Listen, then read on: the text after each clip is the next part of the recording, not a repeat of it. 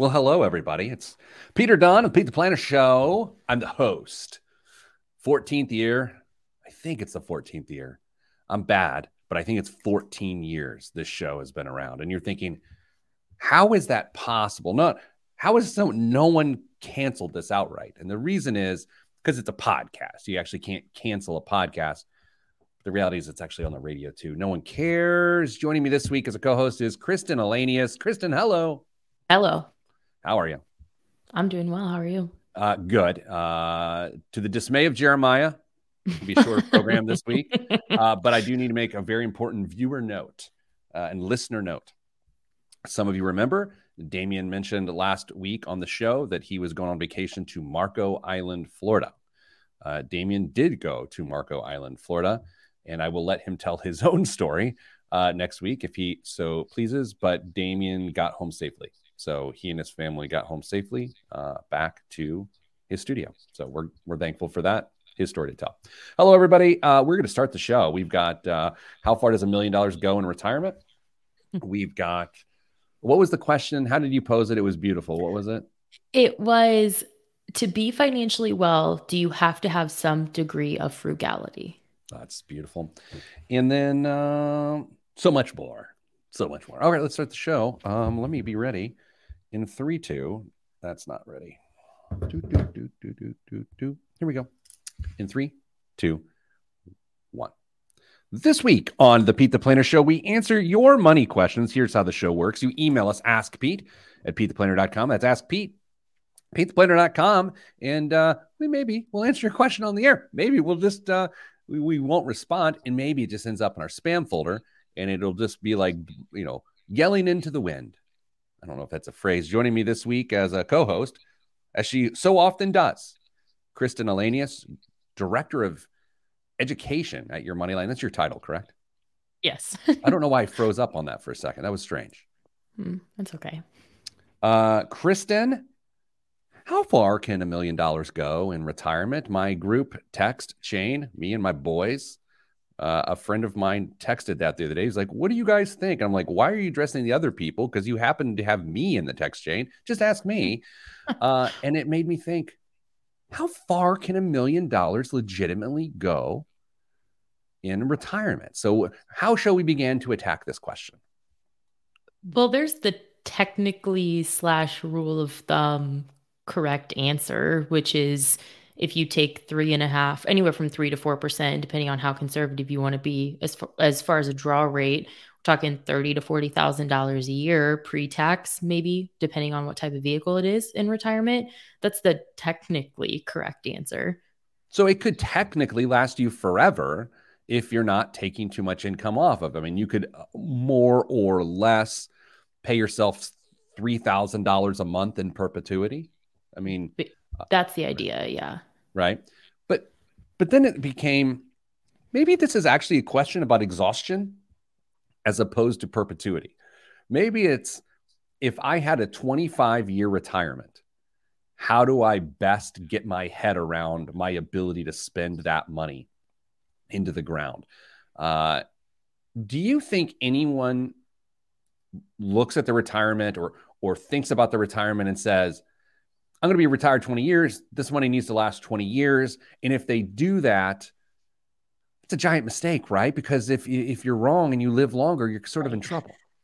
100%. And the other reality, a professor I had as an undergrad, shout out to Jay, he used to always say, he taught our retirement planning class, and he would say, retirement is go, slow go, and then no go.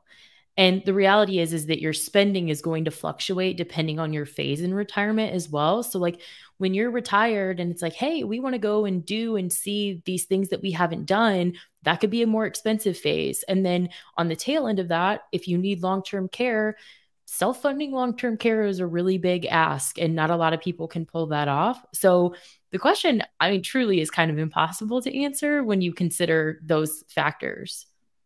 I feel like a lot of people, maybe it's just culturally, there's this idea that you just need your house paid off and you need $1 million and anyone can retire.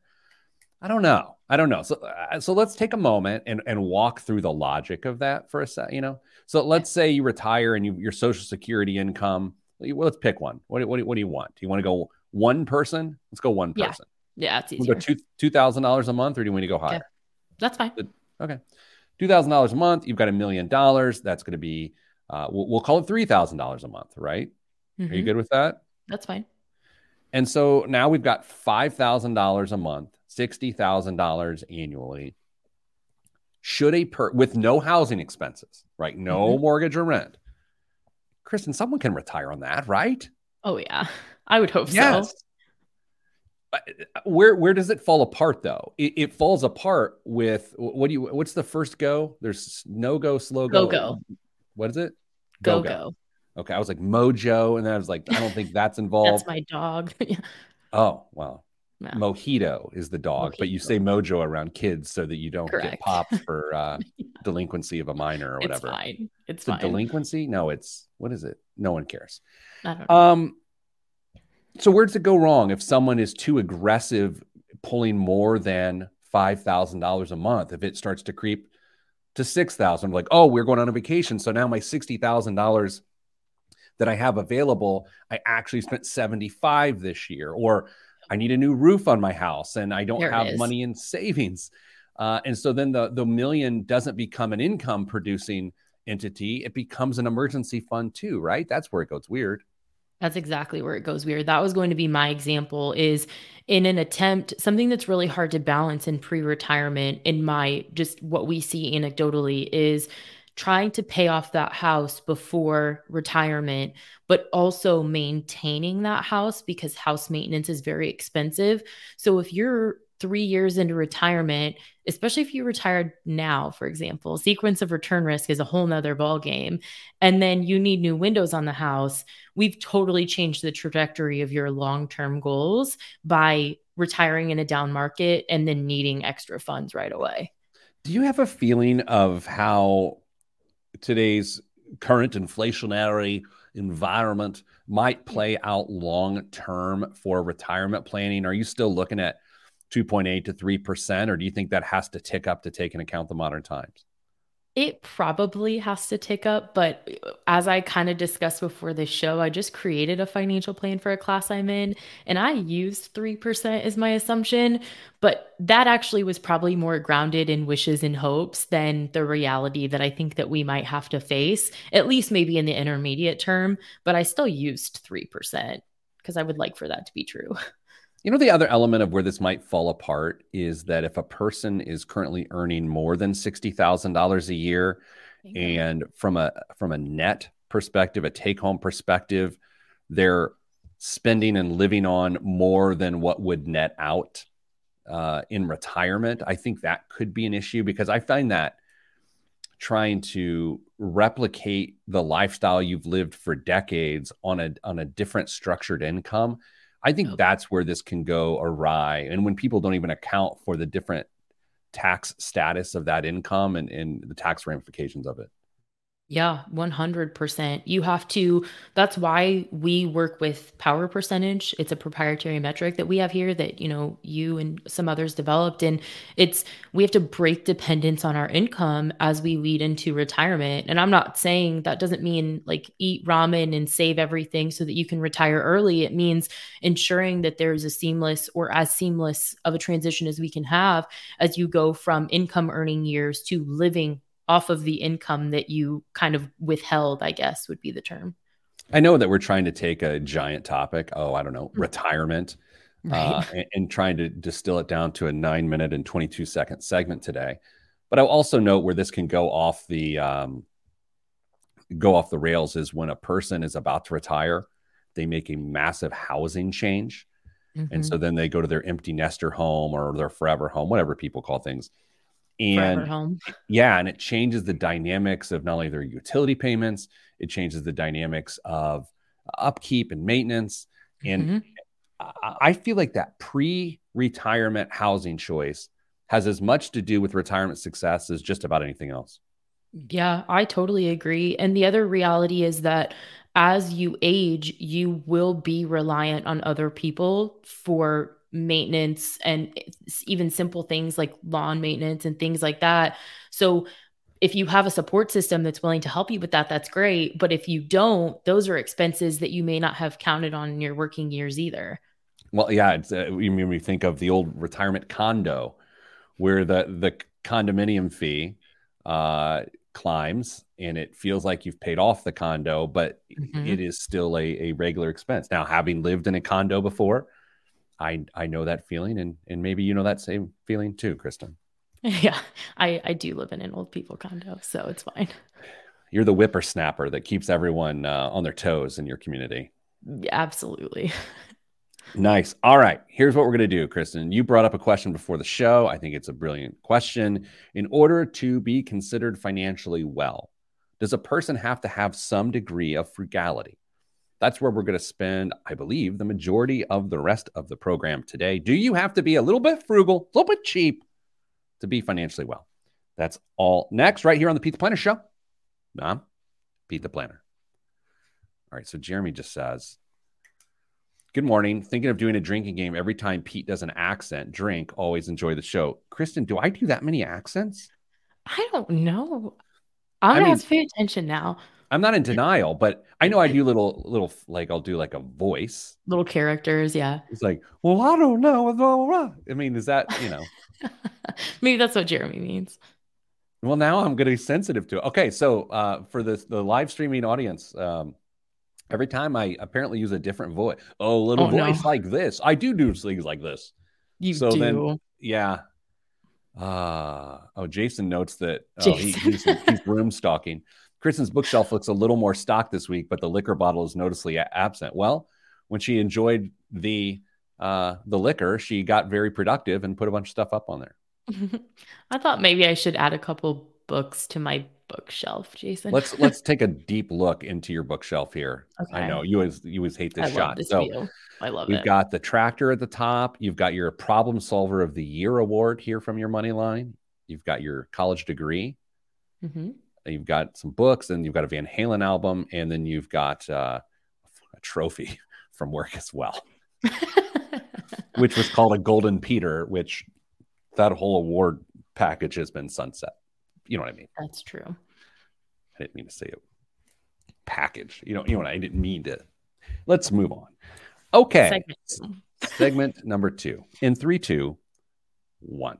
Back on the Pete the Planner Show, Kristen Elanius, Director of Education at Your Moneyline, joins me here today. Damien's on vacation. Kristen, before the show, you and I were doing a little chit chat, as I believe the kids call it. And you said to me, I've been wondering how frugal a person needs to be. How much frugality do they have to have in them in order to consider themselves financially well? And I think that's a really, really, really interesting question. And here's why. Because I think a lot of people are smart with money. And by smart with money, they know how to make it. They know how to grow it. But it's their own lack of frugality that gets them into trouble. They've got really expensive tastes. They want everything to be the best. And that's where having a lot of money, yet needing a lot of money, creates some problems. So, plain and simple, Kristen, on a scale of 1 to 10, how much frugality does a person need in order to be considered financially well? This is so hard because I have a follow-up thought as I've continued to noodle on it. But if I have to pin it down on the scale, I would say like maybe 3 to 4. Okay. You need to be a 3 or a 4 to be financially well. What are you? Mm-hmm. Depends on who you ask. I think if you asked anybody that knows me, they would probably say I'm like an 8, but I don't feel like I'm that bad. So maybe like a 5. What do you think I am? Oh, that's hard. Are you maybe a 3? I think I'm probably a 3. I'm probably, what do you have to be a 3? I'm probably at the bottom end of that. Yeah. Yeah. But I know what, there's certain things I just don't spend a lot of money on that a lot of people do. Exactly. That's my exact thought. And the other thing too is it as much about awareness that subsequently creates that frugality and not actually being frugal by nature. So like, because I look at my budget, I start my day with my budget smoothie every day and I see where my money goes. I feel like I have a different relationship with my money. And then when I see how much it costs to go to the grocery store or how much my electric bill was this month, I think it creates more awareness and then in turn makes me more frugal. Can we just say that if you look at the primary budget categories in your life, you need to have two or three in which you are frugal? I mean, isn't that, let's say there's 10 primary budget categories. Mm-hmm. Can't we just say that three of them have to be peppered with frugality? Okay, so yours is food, right? Or other than when you go to Subway. The grocery store. I will Okay. go out to eat and like have a drink and like do that. But to go to the grocery store, I'm not buying name brand. I'm just not doing it. I would say cars were Mhm. frugal, and we used to be a more frugal than we are now, but we're frugal when it comes to cars. How about you? Mhm. You've got a big giant behemoth of a car. I do, but I also don't hope I hope to never have a car payment like again forever. And the car choice that I made was very deliberate with that being the long-term plan. So yes, not super frugal in the short term, but the goal is to provide long-term decreased expenses from a transfer in like the category that is transportation. As I'm sitting here thinking about this whole concept, it's fascinating because I can only think of a couple of categories in which I would claim to be frugal. And I think a very frugal person can name various categories of which they have sensitivity. So my other big category would be vacations. We go on vacation, but quite frugally, right? We will use, Mhm. you know, my frequent flyer miles and those sorts of things. So we don't end up spending a lot on vacation. What about you? When it comes to vacations, do you have any sense of frugality or not really? Tons. That's why I fly like budget airlines where you have to put your knees into your chest to get into your seat, looking for deals on hotels. I plan my vacation, although I'm very fortunate. Not everyone has the ability to do that, but we have a pretty generous vacation policy here. And it gives me the freedom to say, well, I'd like to go when it's cheap. So let's plan to go somewhere when it's cheap and then take that time off. Yeah. What's your category of the greatest extravagance then? If we've yeah, what is your biggest extravagance? What do you spend the most on that no one knows until now? I don't I don't know that I really spend I mean, my This is really why you're an boring eight. my really boring but true answer is probably I mean, my dogs are pretty expensive, and some people might think that they're spoiled and that that's egregious. So maybe my pets. Yeah, for us, it's food and kids' activities. Yeah, that's fair. And I guess the strange thing about that is, I was, of course, hypercritical at one point in my career about how much people spend on their kids. And I will admit that Travel sports. travel, sports, and that's all our kids do. I will note that criticism lacked the nuance it probably should have, being that the nuance was meant to say in relation to saving for your financial goals. Sure. If a person is full throttle spending money on their kids now and ignoring the future, not only for the kids but for themselves, then that's a problem. But if you happen to spend a lot of money on your kids, but you also are funding your goals, then obviously that's not as big of an issue. Sure. So, what if it's not one specific category, and what if it's just a general level of awareness just across the board? Like, maybe somebody makes a little bit of extra payment on their mortgage. They're mindful about their thermostat. They plan out trips to like vacations, like we talked about. If you just kind of have this general level of awareness and just try and bring everything down like 10%, I mean, that can totally change the game as far as your short-term stability is concerned. Okay, so this got really interesting all of a sudden because now there's two additional ways to view this. You could say, one, I'm paying more on my mortgage, whether that's a good idea or not, yet that is sort of a frugal, practical mindset. But then there's the danger side of this to say, I only buy things when they're on sale, which sounds like justification to buy anything when it's on That's sale. true. That's fair. Yeah, this is really interesting because thinking about reducing your expenses can often justify more expenses. Mm-hmm. That's why I have to have a budget smoothie. You just have to know. You have to have your finger on the people are pulse. wondering about this budget smoothie. You've been featured Oh. on the internet for your budget smoothie prowess. Please tell the Yes. people about your budget smoothie. It's all anyone's talking about. Well, I was on a podcast and the question was, it was a wellness podcast, and the host asked me, what is your kale and your kryptonite? And I said that it might seem like a setup, but my kale is that I start every day with looking just really quickly at my budget. It takes me less than 5 minutes, but that's always how I start my day. It's on my Google task list. And I think that it makes me more aware. And I think that it increases my level of financial wellness. And I called it a budget smoothie versus like a kale or a spinach smoothie. So you look at your budget every day. Every day. And you said you're an 8 on the frugality scale? Yeah. Kristen, you're a 12 on the frugality scale. That doesn't make me frugal. Like, my mom just gave me grief for how much I spent on this shirt the other day. Like, I still spend money. I'm just Was it on sale? I had a coupon, but it still was. Oh, I'm cheap. It's fine. We've talked about this on the show. I got bit by the savings bug here in the last couple of months, like big time. Mm-hmm. Today's payday here at Your Money Line, as you know. Oh yeah. And yes, and I've already been in this morning and made a transfer into savings. It's a new habit, an additional habit, I should say, that's developed in the last couple of months. So it is weird when you do this for a living, how those things happen. So let's do this. Let's take a break. Coming up after the break, more discussions of frugality and fun. I'm Pete the Planner. Did that count as a voice? Yeah, probably. Drink. Budget smoothie. PTP quote. J.O.'s commenting there, my good friend, Julie. I think that household's probably 7 or 8 in terms of frugality.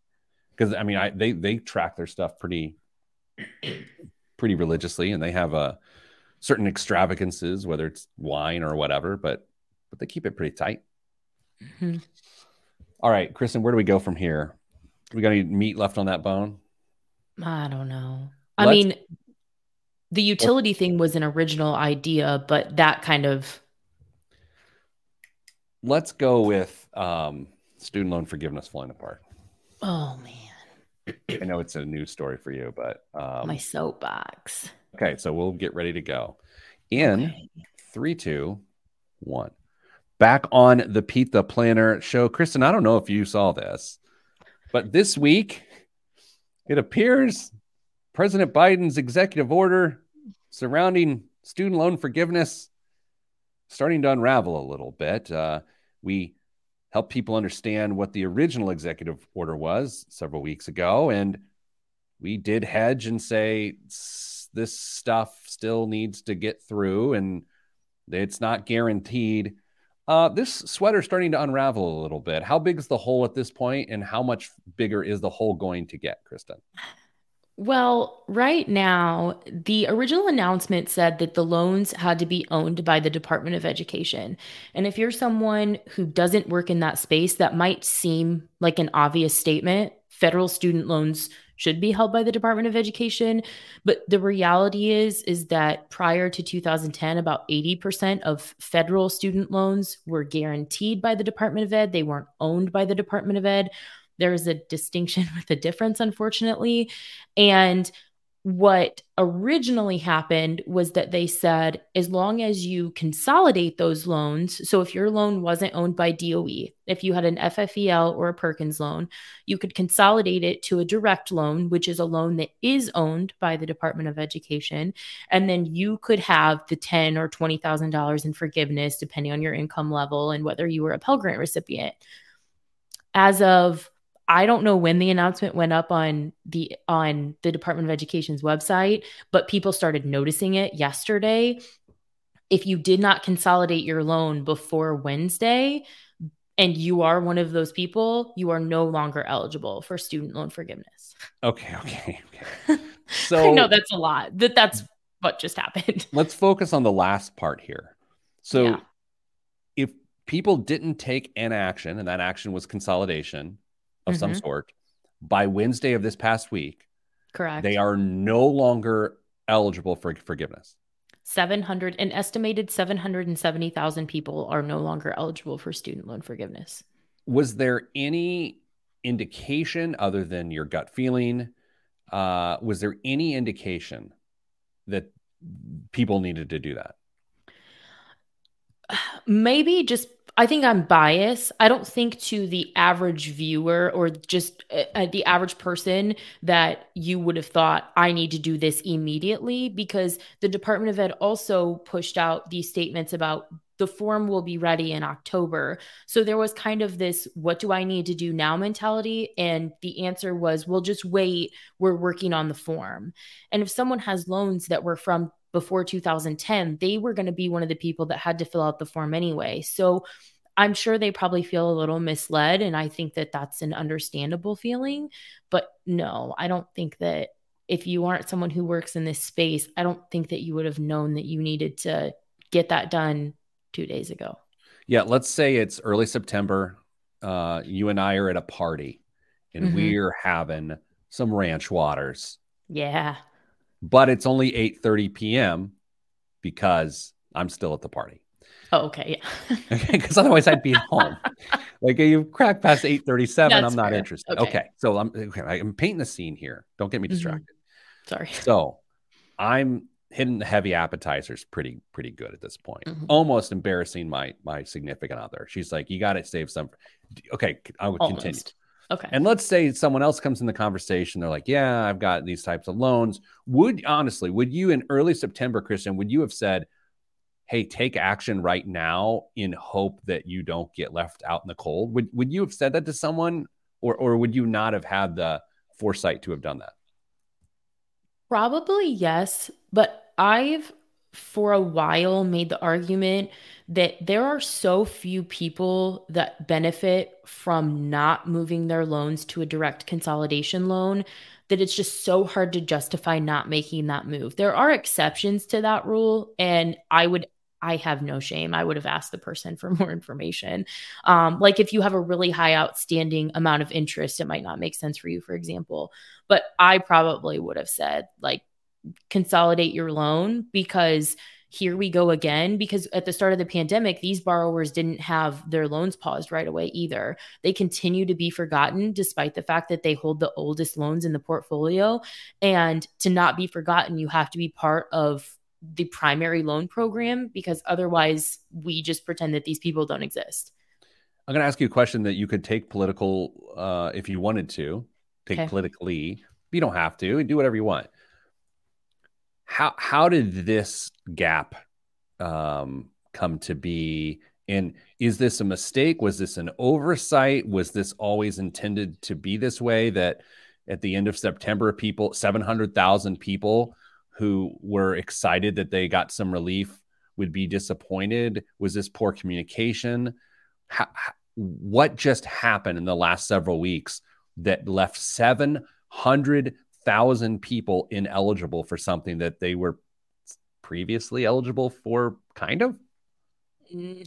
I think it was oversight. I think when you're looking at the tens of millions of people that were eligible for student loan forgiveness and looking at trying to figure out a way to make this make sense logistically, I think that they were just forgotten.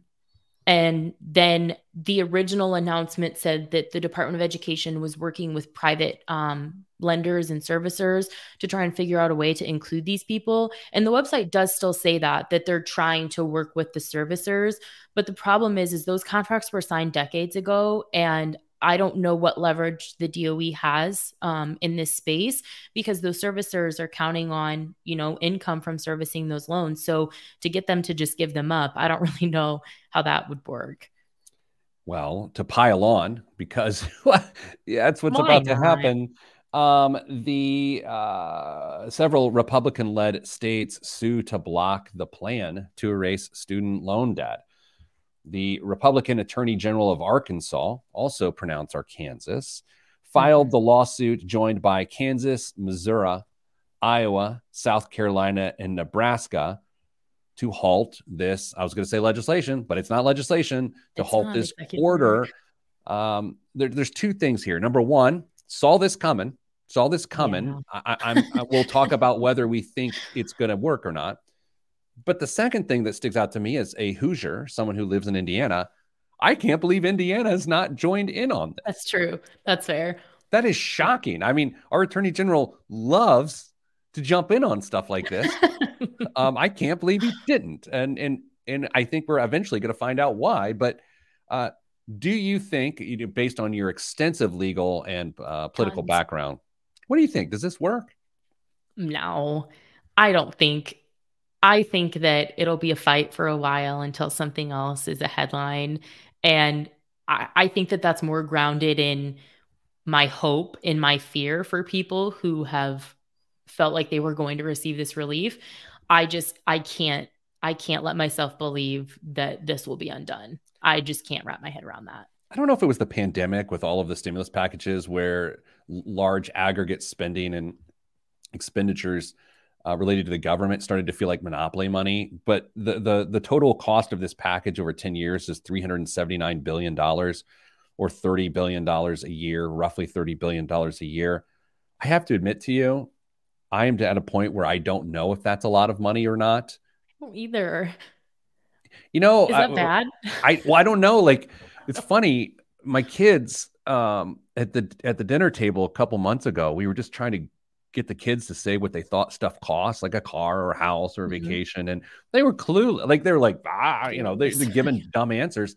That's how I feel about this. I don't know if $30 billion a year is a lot for student loan forgiveness. And that makes me sad. And people might think that I should not host a radio show. But hosting a radio show doesn't mean you're smart.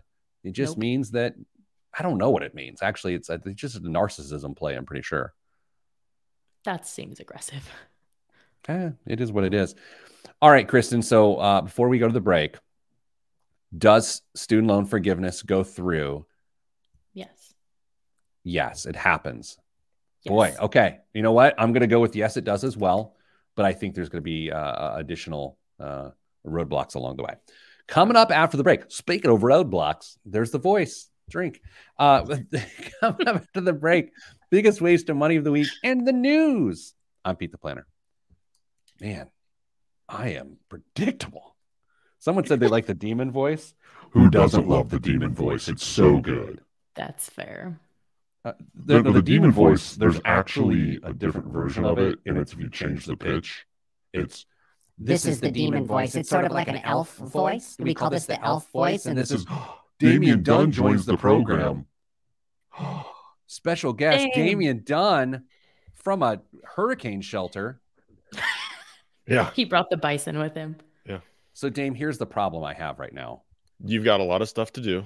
No, I legitimately have to go in like 10 minutes. So we're going to do this segment. All right. So hang out. Because I got to edit the show because I have an 11 o'clock call. So, oh my gosh, Dame, there's so much to talk about. Can we just check in with you and then when we start the segment and then tease next week's show where you just give us the story if you choose to tell the story? Yeah, sure. Are you planning on sharing your adventure? I am an open book, Pete. Okay. It's so good to see you. You wearing Fashion camo. Oh, no, that's that Lululemon sweatshirt. It's not fashion camo. Wait a second. Dame is wearing a Lululemon fashion camo sweatshirt. I have rubbed off on that man. Well, you know what I mean. Do you want to know who provided the funds for this? Me. The Queen. Oh. Yeah. Yes. It was a Christmas gift. It was card. a Christmas gift. Jeez. Okay, here we go. Queen of England. May she rest in peace. The other queen. Sorry. Yeah. Okay. Oh man, Dame is back. This is exciting. The audience is going to lose their mind. 3, 2, 1. This week's biggest waste of money of the week, right here on the Pete the Planner show, it's called the Stadium Good Sneaker Safe. Stadium Goods and German safe manufacturer Dotling have collaborated on a limited edition collection of sneaker safes. The trunk-like cases come in 3 luxury finishes, including cowhide, calf leather, faux ostrich, and faux alligator, and protect collections with rechargeable fingerprint lock and motion-triggered sound alarm. Inside, an Italian Alcantara interior displays kick with LED lighting and features vents to increase airflow. Each piece will be handmade to order in Dotling's Sindelfingen factories, with production limited to just 15 examples. Kristen, not only am I going to toss to you to see what you believe this thing costs, but I'm also going to welcome our weather correspondent to the program, Damian Dunn, who makes it to the 4th segment of the show after being in Marco Island, Florida. So we will start with Kristen. How much do you think this thing costs? I have no idea, because shoes can be so expensive. And if you're going to be the kind of person who keeps your shoes in a locked safe that's ventilated and everything else that you just said, I feel like it's got to be extravagant. But extravagant is such a relative word. Is it $1,000? All right. That's your guess. Damian, what do you think? Man, I thought it was a single pair safe, but I was wildly wrong. This has got to be $1,250. This is $33,600, and that's why it's the biggest waste of money of the week. Before we get to the news, let's address the elephant in the room. Sorry, Dame. Come on. I haven't gained that much weight. Dame, welcome back from Marco Island, Florida. We're really glad you're okay. I would like to submit that my vacation days were the biggest waste of money of the ever at this point. But yeah, it's good to be back. It was absolutely wild. 24 hours going from what we thought was going to happen to evacuating the island and Florida at that point. So we can get into that story next week. Well, you know what? If you want to tell it now, we could just scrap the news for this week. Scrap the news. So Pete already told one of my news stories anyway. Tell the people. I tend to do that. So Damian, you and your wonderful family went to vacation in Marco Island, and you got there what day? Last Saturday. Okay. You flew down? Flew down. Rented a convertible. Yeah, I mean it's Florida, man. You might as well have a convertible and enjoy what little of the good weather we thought we were going to have. I mean, there was a little bit of a calculated decision taken there because we knew there was a storm brewing out in the Gulf, but we thought there's every bit of chance that it's just a couple days of rain for us as opposed to anything else. So we went ahead with our plans and flew down, got the convertible, and drove down and enjoyed a couple really nice days there on the beach. And then things changed a little bit. Real quick, before you went, was there any talk of canceling your trip? No. Okay. No. So you get there. What day did you raise an eyebrow of like, do we have to make a decision here? I think Mrs. Advice and I looked at each other Sunday night and said, maybe we ought to check and just see kind of what the contingency plans are at this point. And so Monday morning, I went down to the front desk and said, hey, I don't know if you know this, but there's something going on out in the Gulf, and we've got a lot of people here and a lot of people on the island. I'm not sure what's going on. I was given the story, and which I still believe to be very true. I haven't seen any pictures of where we stayed yet, but it's elevated. It's built on pilings, and there's it's category 5 rated plus, and it's really a pretty phenomenal structure. I would be shocked if water got to the area where the pool is in the upper level. So we thought, all right, well, unless this gets a direct hit, we're probably going to be all right. And then the weather continued to progress, and we looked at the maps and looked at where the hurricane was, and then looked back at where we were on the map and thought, okay, it was a little uncomfortable, but I think we can do this. It might, and how many kids get to tell their friends that my parents took us on vacation and we got to see our very first hurricane. So maybe this will be a good thing for us to just weather out and teach our kids about resilience. Tuesday afternoon, things were looking drastically different. And at 7:30 that evening, we got a knock on our door and said, hi, you got to go. The bridges are going to close to get off the island in probably about 30 minutes. Got to go. We hadn't packed. Did you forget a charger? I always forget a charger at a hotel. We forgot one Yeti cup. That was it. Oh, that's like $1,000. I know. Is that the biggest waste of money of the trip is the Yeti cup? No, Yetis are replaceable. Yetis are replaceable, Pete. Yetis are okay, replaceable. So we've got three and a half minutes here. Yep. So, Dame, you guys jump in the convertible, fleeing a Category 5 storm. I don't know if you know this, Pete, but convertibles have tops that go up, and they keep you protected from the elements. Now, yeah, but it's still a cloth top. Cloth. Yeah, it's still cloth. Yeah, but it's just rain at this point. I mean, I love that bald guy tries to explain how convertibles work to another bald guy. There's just something sort of like we both have convertibles. So we hop in the car, make it onto mainland, and start headed towards the airport because that's where we were going to return our convertible and pick up an SUV and beat feet to get out of harm's way. But as we're driving to the airport, we're listening to the radio and trying to pay attention to what's going on. Rain is coming down, probably harder than I've ever experienced it, making visibility virtually zero at points in time. I'm so nervous right now, man. Well, wait. And so the emergency sound comes across the radio. Oh no! Says tornadic activity spotted here and here. And 30 seconds later, we pass a sign that says that's exactly where we're at. So we did the only thing we could do is just continue traveling through as fast as we can. Well, what are you going to do? Stop? Well, yeah, stop, get in a ditch, drown in a ditch. So we keep going because we figured there's some delay between the time that report is generated and then broadcast. So it's probably already passed at that point. And plus they came on and said, there's no guarantee that this actually touched the ground. It's just in the air. It's like, all right, well, here we go. So we just kept on going and eventually made it to the airport. I'm pretty confident we were the last person to get a car out of Fort Myers Airport. The company that we had rented the convertible from had abandoned the airport at that point, and so we left it. They had closed their lots off, and so we left it outside their lot. And got excellent service from National, the National Rent-A-Car, whatever their full proper name is.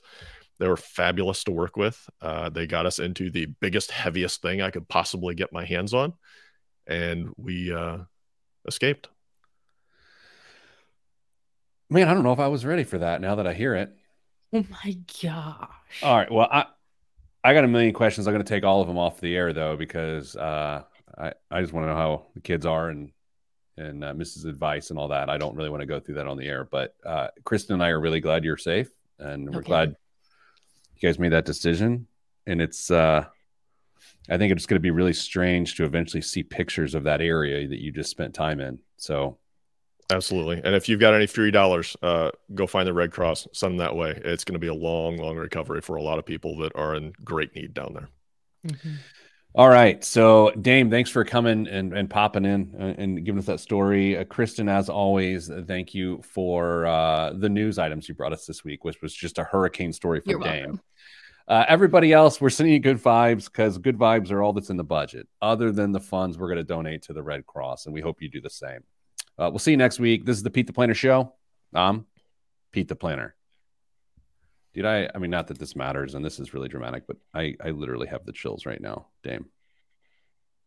Well, because this is about me, not about your experience. This is about me. I'm affected. It was an experience. I don't care to ever go through that again. And should we have made decisions earlier? Probably. But we made the best decisions we could with the information that we had given to us by people we